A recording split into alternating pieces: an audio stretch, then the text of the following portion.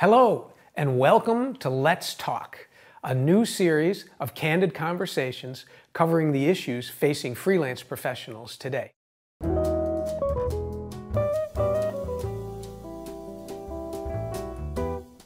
I'm Tom Rizzo, your host, Managing Director and founder of Plectrum Advisors, an investment advisory firm based in Los Angeles. On each episode of Let's Talk, I'll be speaking with some of the most plugged-in experts to help you and me make sense of today's changing environment and to help you be smarter about how to approach work and life. So let's get started.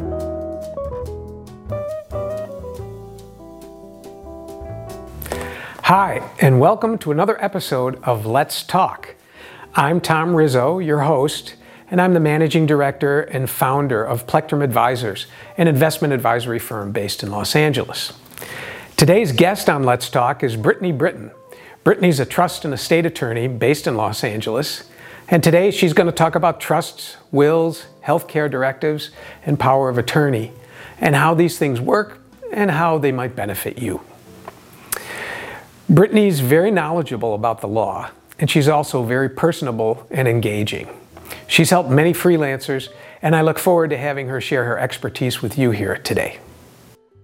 So welcome, Brittany. Thanks again for being here today. We really appreciate it. And I thought we might start off by asking you, how has the pandemic affected estate planning? Sure. Good to see you, Tom. I think that the pandemic has really brought estate planning to the forefront of many people's minds. We have been inundated with individuals who have been waiting years to get their estate plan done, and the pandemic has made them ready to take that step. So, we have to deal with remote notarizations and people in assisted living that might be hard to reach. But in general, it's increased business because people really want this done now more than ever. Has the process changed at all because of the pandemic, like what you do? Well, we went almost entirely virtual for close to a year, and that's fine for my clients that are comfortable with Zoom and conference calls and docu-signing fee agreements. It's been a challenge with our older clients, and so we have resumed in-person services in the last 8 months. And but otherwise, from a legal perspective, really no changes, just the urgency that I sense from our clients of really wanting this wrapped up.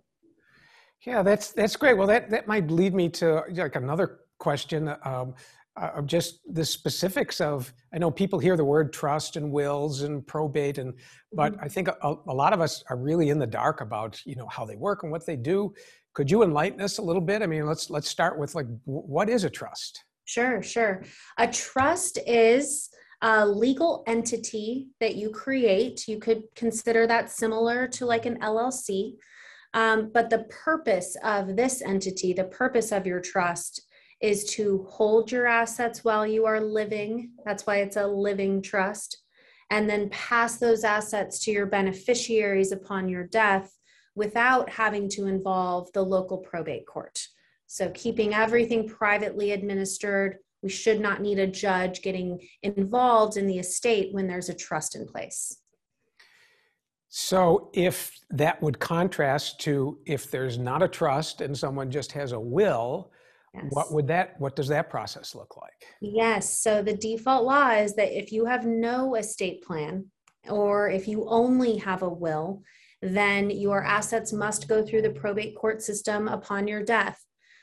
There is an exclusion for any estate that's worth less than $166,000. That's California law.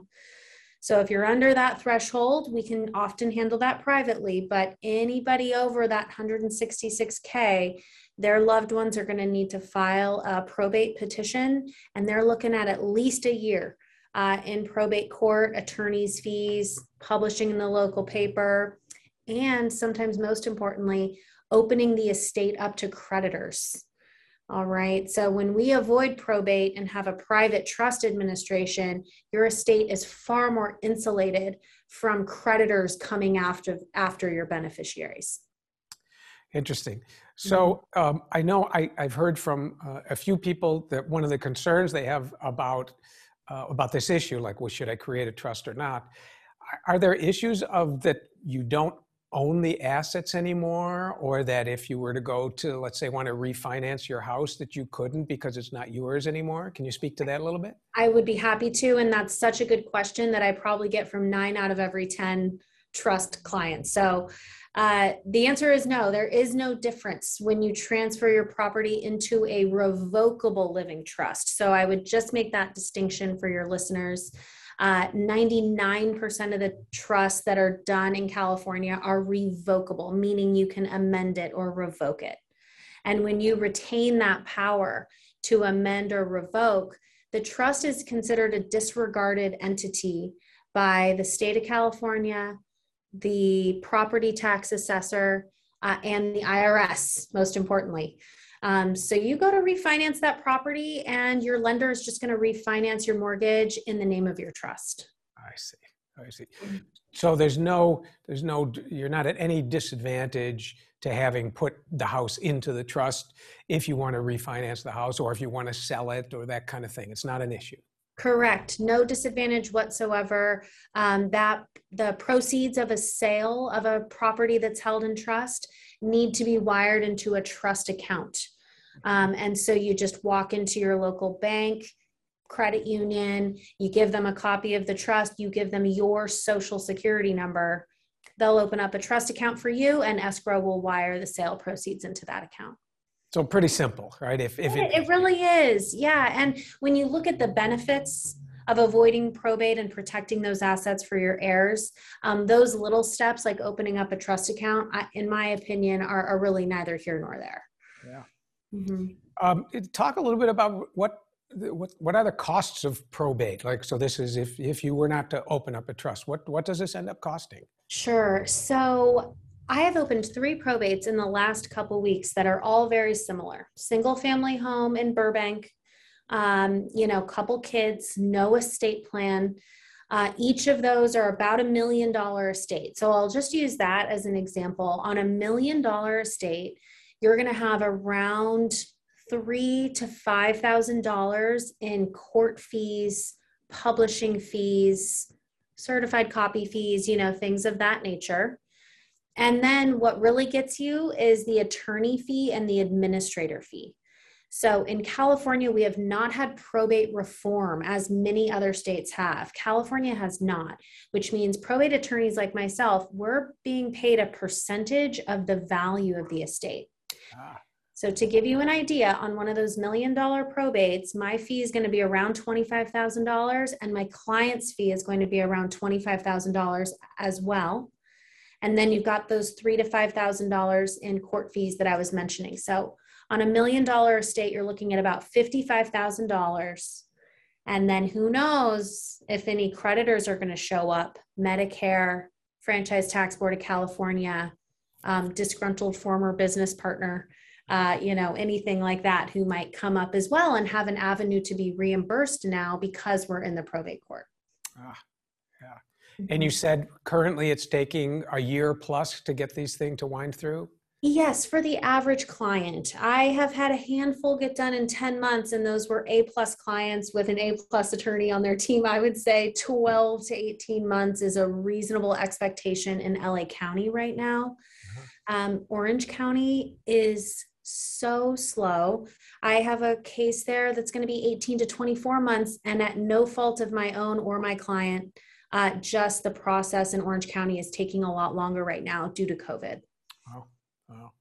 So that's significant. So you have to weigh that against, I know people say, well, it's going to cost money to set up the trust. Sure. So you have to weigh the benefit of if you don't set it up, the heirs are going to be shouldered with significant costs relative to the costs of setting up a trust. Exactly. On that $1 million probate, they could have, the decedent could have gone to a number of estate planning attorneys in LA. I would say on the low end, because he was a single individual, on the low end, maybe $2,000, and on the high end, $6,000 to create a trust. And that would have completely avoided the $55,000 of probate fees. So I think the return on investment is pretty obvious. Yeah, that's a huge, and if the estate happens to be worth $2 million or $3 million or something, those numbers are going to double and triple, I would assume. Exactly. Mm-hmm. It seems like a no-brainer. I think that there are also some misconceptions about some of the things that a trust can and can't do. I think that sometimes people think that there's some liability protection that comes with this. They confuse it with other terms. Can you speak to that a little bit? Happy to. Yes, this kind of goes back to what I was saying a few minutes ago about a revocable trust being what my office is typically doing and what most estate planning attorneys are doing for individuals that don't have tens of millions, hundreds of millions of dollars. Okay. You're going to have a revocable trust the vast majority of the time. That gives you flexibility to change your mind about the terms of the trust throughout your life. Very beneficial. Also, no tax consequences, as we discussed.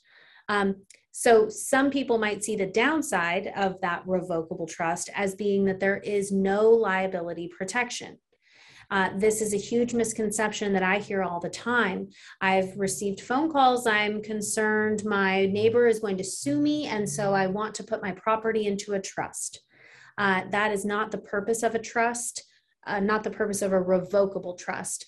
Now, there are some more complex trusts, irrevocable trusts that individuals with very high net worths or even individuals with really risky professions, lawyer, surgeon, general contractor, might take advantage of an irrevocable trust. They're not as common, but those types of trusts can protect from liability. They just tie your hands for the rest of your life. So an individual who's 40, 50, 60, looking at living decades more, the irrevocable trust is set in stone on the day you sign it. So they're not as attractive to most of my clients. Mm-hmm. I think that I would include myself in this category where people are apprehensive about the first step, contacting the attorney, and they don't know what they're going to have to show, what they're going to have to bring. Is their paperwork in order? Do they know where the deed to the house is and all of that kind of thing? And I fear that some people who otherwise would get involved in this process don't, just because they're afraid of looking either foolish or unprepared, or they don't know the questions to ask and that kind of thing. Can you talk a little bit about how this process works and especially how you handle it in terms of being able to walk people through what they need? Yes.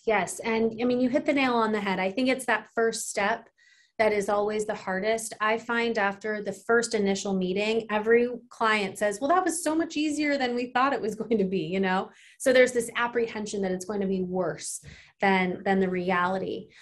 So I would say every estate planning attorney across the board is going to have an intake questionnaire for you. And the differences between those questionnaires are going to be how much legwork does the attorney want you to do versus how much are they willing to do themselves. So at my firm, we have tried to simplify this process as much as possible, and I continue to tweak it over the years. But as an example, my intake is incredibly straightforward. I need your legal name and birth date, your date of marriage. I need a family tree, legal names, even the half brother you don't talk to anymore. I need everybody there. And then an inventory of your assets. I don't need account numbers. I don't need the exact balance. Give me a ballpark. So I try and keep it simple like that. List your real estate for me. I don't need you to find the deed because I have a relationship with a local title company that's going to find that deed for you, whether you have it or not. So that's how we structure things to really try and ease the client into that first meeting. Many attorneys will send you an intake form that says, who do you want your executor to be? Who do you want to inherit? Who should be your power of attorney? And I have removed all of those types of questions from my intake because I think that's a really important part of my job, to walk the client through that and explain what is your power of attorney, because you might have a preconceived idea of who the power of attorney is and it's not accurate. So we've simplified in that way. And I do think that's the trend. I think that's the trend in estate planning. Mm-hmm. So you mentioned power of attorney. Talk a little bit about what that is and what the various options for that are. Okay. Love a power of attorney, Tom. So many good uses for it. So we can divide powers of attorney into two different camps.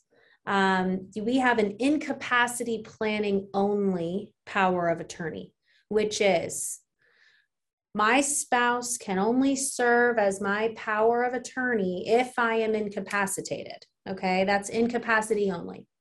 So if I go my whole life and I'm never incapacitated, the power of attorney never goes into effect. That's what I'm doing for most of my clients. The second camp is a power of attorney that is immediately effective, which means on the day I sign it, my power of attorney can file my taxes, pay my bills, call Social Security Administration, call Medicare, my employer, even defend and litigate a lawsuit in my name. My power of attorney can do on my behalf. Real estate transactions, stock transactions. So the power of attorney is someone you trust to act on your behalf. The question is, do you want them to immediately be able to act on your behalf?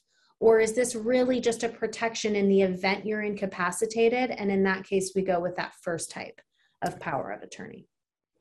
Can the type you were just talking about, the all-encompassing one, can that be revoked?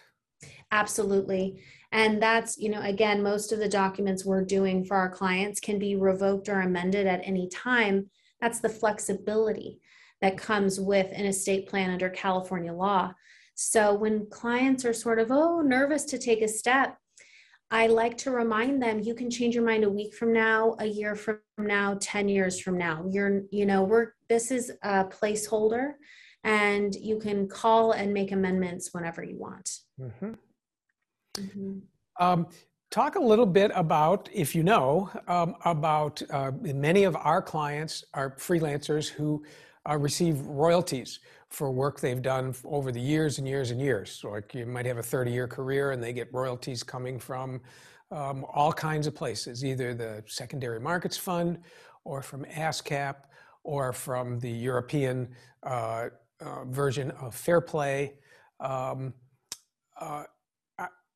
How can the client protect their royalties so that in the event of their demise, that their heirs can continue to receive their royalties? Yes, this is so important. And it's really a specific type of asset that needs to be treated in a particular way.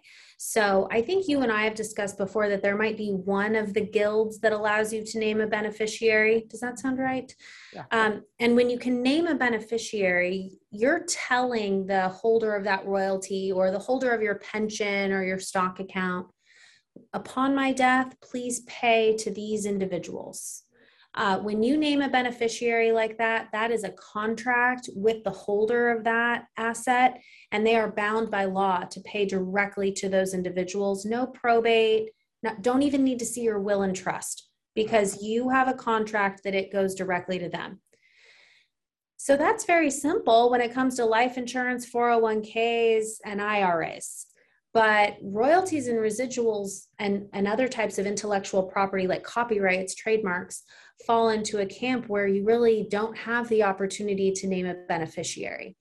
And that is where your trust is so valuable. You create your trust and then you execute what's called an assignment. I assign all of my right and interest into my royalties, residuals, name and likeness, intellectual property. I assign all of that to my trust. And it's as simple as that one piece of paper being submitted then to the holder of the royalty and residual after your death, along with a copy of the death certificate, where they're going to now start cutting checks to your trust, which allows your successor trustee, better known as the executor, the person you trust to administer the estate, that individual can now continue to collect those royalties, and your trust should say who inherits them. Mm-hmm. I see. So it would during your lifetime, you would collect these monies outside of the trust. Correct. And upon your death, the issuer of the royalties gets a notice that they should be issued to the trust, and then the trustee or the executor is able to then disperse them according to the terms of the trust. That's right. And I have many clients, whether they're in TV, film, music, who might have royalties coming in different names. So imagine a woman that's receiving royalties in her maiden name, royalties in her married name, and then later in life, she created a loan out LLC, and now she's getting royalties and residuals to that LLC as well. Your assignment needs to cover all of those bases, listing maiden and married name, and then we need to do an assignment for that LLC loan out as well. The trust. This would be something that you would cover if someone came into you and said, I want to form a trust. During that process, this would get taken care of at that time. Absolutely. This is part of my general practice. In fact, every single client that I have signs an assignment that says they give their royalties, residuals, and intellectual property. Even, you own a restaurant down the street and you don't have any royalties and residuals, I still do it as a matter of course, because it's a really great catch-all and you never know what could come up later in life. Yeah. Well, I know for so many of my clients, this is an area that has really not been addressed, and it's unknown what you're supposed to do, and there's not a lot of counseling out there in terms of this. So I think this particular piece of information for our freelance clients is very valuable. Yes. And I'd love to tell you as well, I mentioned the successor trustee receiving those royalties and residuals after the death of the owner. Well, I've had plenty of clients say to me, I want my sister to be the trustee, so she's going to manage the money for my children, but she knows nothing about my business, nothing about dealing with my manager or my agent, dealing with the guilds. And in that case, you can actually name a special trustee to someone who knows your business, who knows about royalties and residuals, to be specifically in control of those assets only. And that's just a really great option that I like to mention to my freelance clients. Yeah, I mean, I think that's such a great idea because especially the royalties coming from all kinds of different places. If you're not in this business and if you're not receiving royalties, how would you know how this works, right? Exactly, you wouldn't. So it's nice that you can specify that. I have here from the last time we spoke, and I kind of stole this from you. You said that there are 3 documents that everyone should have: the trust, a health care directive, and a limited power of attorney. Can you elaborate on that a little bit, the 3 documents? Yes. Well, I would say the trust and the will are sort of two for one, because even when you have a trust, you still need a will. So those are 2 for ones. And then the healthcare directive and the power of attorney are the incapacity planning documents. And these are really overlooked because I can't tell you how many people have said, I don't need a will and trust. I'm going to be dead. What do I care? I hear this a lot, okay?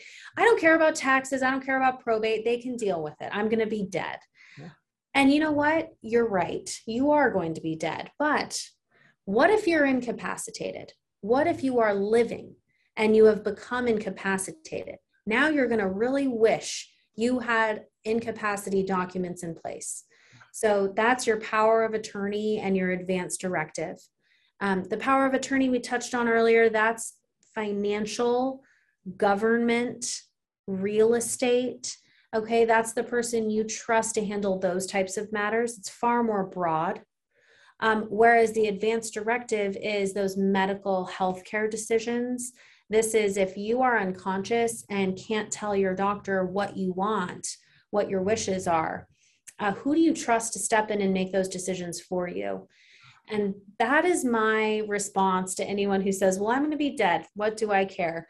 As I say, well, estate planning is more than just what happens at your death. Estate planning is also what happens if you're living but incapacitated. And that's where the power of attorney and the healthcare directive come in. And I've been doing them for college age students. Oh, interesting. Okay. So I'm repping the parents. And as I'm explaining to the parents about the power of attorney and the advance directive, they suddenly realize their 19-year-old child is on the East Coast in college. And if something were to happen to him, God forbid, a car accident, or where he's going to be fine, but he's temporarily incapacitated, you have no rights over your 19-year-old child unless they've given you a power of attorney and an advance directive, in which case the doctor can make decisions with you over the phone. You can call their employer, you can handle any of those legal things that you need to. Well, that's eye-opening. Yeah, for a 19-year-old. I mean, who would have thought of that? Yeah. They're not usually calling me on their own. It's usually their parents, well, not 100% of the time it's the parents, but I walk them through it and explain it to them, and they're usually happy to do so, and I say the same thing to them, is you can change your mind. If in 6-7 years you have a partner or a spouse, you can amend this document and include your spouse now as that power of attorney. We touched briefly on the word trustee, what the trustee does. Can you talk a little bit about the role of the trustee, and then what goes into how do you decide who's the best person to be your trustee? Yes. So first of all, when you create a trust during your life, a living revocable trust, you are the trustee. So the trustee is the party with legal control and authority over the assets. So while you're living, you buy a house, you sell a house, you move stock, you lease your property, you do whatever you like because you are the trustee. Upon your incapacity or upon your death is when your successor trustee steps in, and they'll have all that same authority and no court oversight, right? Because we've opted out of court. We've elected to have a private administration. So I'm confident saying this is the most important decision you have to make in your estate planning. And the best individual is not necessarily a financial advisor, lawyer, CPA. Sometimes those people can actually mess it up for themselves because they know too much. I think the best trustee is impartial and is obviously trustworthy. So this needs to be someone that pays their bills on time, files their taxes every year. This is someone will not pit beneficiaries against each other. This is someone that if they're not sure the next step to take, they're going to hire a CPA, they're going to hire a lawyer, they're going to hire an investor and have a professional handle those matters for them. So I would say honesty and impartiality are those top two qualities. And then if they happen to have skills in financial services or taxes, then great, that's, the cherry on top. But it's not a requirement by any means. Mm-hmm. How about, could you appoint one or more of your children to be your successor trustee? You can appoint one or more of your children. It's very common for my clients to appoint an adult child, and I'm usually trying to convince them to choose one and then to have a descending order of, if our first choice cannot serve, who's next in line. But with that being said, you can name co-trustees, meaning two children or two other third parties working together. This is really personal. I think that clients want to make sure they're not going to leave any hurt feelings of choosing one child over the other. It's easy for me to look at it pretty clinically of just, this child is a stock investor and this child is an artist that, lives on the beach in Mexico. Like, we're going to go with the investor child. To me, it's pretty straightforward. Not every client feels that way. They want it to be equal, and I say, if that's really what you want, you got to tell your children that you need them to work together on this, because if you name co-trustees, they have to agree on everything. And what happens if they disagree? They go to court. Okay. If they're disagreeing on whether to sell the family home or, move money, then their only recourse typically is to file a petition in LA Superior and have a judge decide. Oh. And we're trying to avoid that. So, that's why I typically say choose one. But I have administered a trust where the woman named all three of her kids as co-trustees, and they lived in three different states. And so we were FedExing documents all around the country for everybody's signature. We made it work, and they all got along without having to go to court, but it was certainly more work than if she had just chosen one. Yeah. I mean, it seems that human nature and the families I've dealt with in my business, that the chances of everybody agreeing on everything, even all good people, we're not talking about any malice here, but yes, everybody's got a little bit different point of view, and you're really opening yourself up to not certain trouble, but the potential for some issues that could be avoided if you're saying, this one person is going to make the decisions, and he or she's going to have to explain himself or herself to everybody else, but ultimately the power rests with that person to make the decision.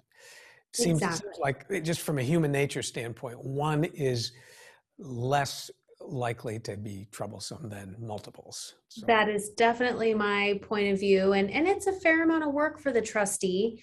And a big problem I see is individuals who say, I had a client just today say to me, well, I want my sister taken care of, but I know my son will do it. I know he will. And I said to him, maybe he will. Okay. And maybe I'm focusing on this too much, but what if he doesn't? Okay. And then your sister, who has special needs, is left out in the cold here. Mm-hmm. So and I had another client who said, oh, my wedding ring goes to my daughter. Well, she had 3 daughters. And she said, oh, they all know that this one wants the ring. He said, well, that's a big diamond. Okay. So if we don't put that in the trust, are they going to think that it's just hers, or are they going to think she needs to buy it from the trust? Let's be really clear so that we're not putting the trustee in a position to have to choose sides and resolve disagreements. Mm-hmm. So inside of the trust, you could have like a special requests page or something that says this, and this goes here, this, and this goes there. I mean, that's doable. Absolutely. Absolutely. And similar with the special trustee that I mentioned for royalties. Mm-hmm. I had a lady with a yarn collection. I had a guy with a vintage car collection, and their main trustees knew nothing about those items. So they nominated their best friend to be the yarn trustee and the vintage car trustee. Yeah. Okay, so you could kind of relieve your overall trustee of that duty and give it to someone that really understands your wishes for those particular items. Mm-hmm. Is the trustee compensated like after your death? They can be, and they have the right to be. Uh-huh. So I see trusts all the time where attorneys will include a clause that says the trustee has no right to compensation. And I can tell you that's not enforceable. In California, the trustee always has a right to compensation. Now, California is not incredibly helpful in telling us what that is. The law says it needs to be a fair and reasonable amount. Mm-hmm. And most attorneys in Los Angeles in 2022 are going to agree that 1 to 1.5% of the assets managed on an annual basis is fair and reasonable compensation. Mm-hmm. Mm-hmm. Now, if you're inheriting from the trust, you're typically going to waive that compensation because there is a tax distinction there. Compensation as trustee is income, meaning you need to pay income tax on it. Mm-hmm. Whereas inheritance, there's no inheritance tax at the California state level or at the IRS level. So if the money's sort of coming to you anyways, many of my clients waive compensation as trustee. Is there a conflict if the trustee is a beneficiary? There's really not. No, they are allowed to, self-deal to an extent. Mm-hmm. You can give a trustee the first right of refusal to buy a piece of property, for instance, or to buy a business. Mm-hmm. And then I just like to put protections in there. The appraisal shall be done by an objective third party, or the beneficiaries get to choose the appraiser, not the trustee. So you can kind of include little things like that to keep everybody protected. Mm-hmm. Well, this is also fascinating, and it's cloudy in most people's minds that aren't legal people. You know, if we do other things, if we're artists or musicians or whatever, you know, we're really not knowledgeable about how this works. So this is really lovely to be able to have you walk us through how this works and defang it a little bit in terms of, well, it doesn't have to be frightening or particularly expensive to put this thing together. And the benefits seem like really to outweigh the costs on this. Yes, absolutely. A good estate plan should plan for who inherits your assets and avoid probate. Name guardians if you have a minor child or a pet. We can name pet guardians as well. So even if you don't have a minor child, who you want to take your pets. And then number 3 is those incapacity planning documents. Mm-hmm. It's really as simple as that. And anyone that tries to make it more complex than that, is probably not the right attorney for you unless you're worth $50 million, and then you should definitely get the most complex estate plan you possibly can. Yeah. Like if someone decides to take the first step and contact you or someone else, what's the time frame? How long does this usually take from the first contact till when the trust is done?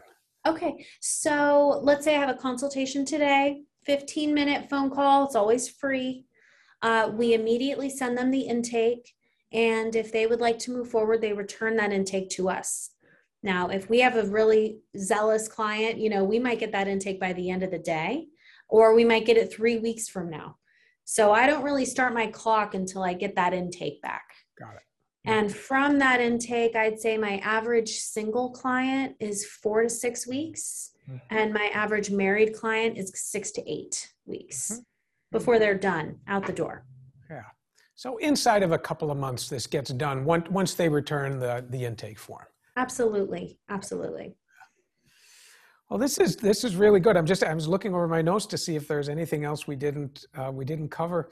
Do you have any last words about what people should do? Or well, one thing you and I think touched on offline of the podcast that I think listeners might be interested in is, are there taxes, death taxes, inheritance taxes? And so there are at the IRS level estate taxes. However, those estate taxes are only due if you leave greater than the exemption amount, which today is upwards of $12 million per individual and almost $25 million for a married couple. So that means all the, millions of people in our country that have less than $12 million, they pay zero in tax. But the important thing that I think your listeners might be interested in is that number is set to sunset in just a few years back to the old exemption amount, which was, with inflation, it'll be about $6 million for an individual. So it's going to get sliced in half. And that means that a far larger number of our clients and just citizens in general are going to be subject to the IRS estate tax unless Congress passes a new bill. So I think people should just be aware of that. There's a lot of rhetoric around death taxes, and it doesn't apply to most people unless, again, you're in that $12 million plus range. And I think that should hopefully just ease your listeners' minds that your kids aren't going to pay inheritance tax. And there's no estate tax on the value of your assets, at least in California, and under 12 million for the IRS. Mm-hmm. So if the estate's worth, under the current exemption of 12 million, if it's a $10 million estate, all $10 million goes to the heirs without any income or estate taxes paid. Correct. The only income taxes are just as you would pay income tax during your life on dividends on stock investments. So if you're making money, rental property income. So if the trust is making money on your real estate rentals, and then retirement distributions. So just as when we take distributions from our 401k, we have to pay income, so do your kids. But that sounds like a lot, but that's actually just income earned after your death. And that's just regular income tax. It's not estate or inheritance taxes. Yeah, got it. Yeah. Well, this is really good. I think I mean, that was a lot of information that we covered. Yes. I would encourage any of our listeners here, if they have questions about how to form a trust or whether they should or not. I just want to give a plug to Brittany. Brittany's handled trust formation for many of our clients, and every single one has been very happy with the service and the method that Brittany uses here. And she's very knowledgeable. So I would encourage anybody, even if they're not sure what they want to do, just to reach out and gather some more information. Because I think Brittany offers a really good value for this service, and you've made a believer out of me that almost everyone should have one of these. So yes, I appreciate that, Tom. And we're based here in Burbank, but I serve clients throughout California. I have a fair number of clients in the Bay Area, and you'll be the first one to hear that Britton Law Group is looking to expand to Palm Springs later this year. So excellent. We're going to have a second location out there in Riverside County, and serving, there's a big population that has moved out to the desert, and we want to make sure they have the same access to services that our clients here in Burbank do. Excellent. Well, I wish you luck with that expansion, and I think the people in that area are going to be fortunate to have you as to provide this service for them out there. And I want to thank everybody at home for watching and listening today. And certainly feel free, like I said, to reach out to Brittany, or if you need financial or investment advice, we're always around to help you with that end of it also. We will put Brittany's contact information up on the screen in post here, so that you'll be able to find out where she is with both her website and email and contact info.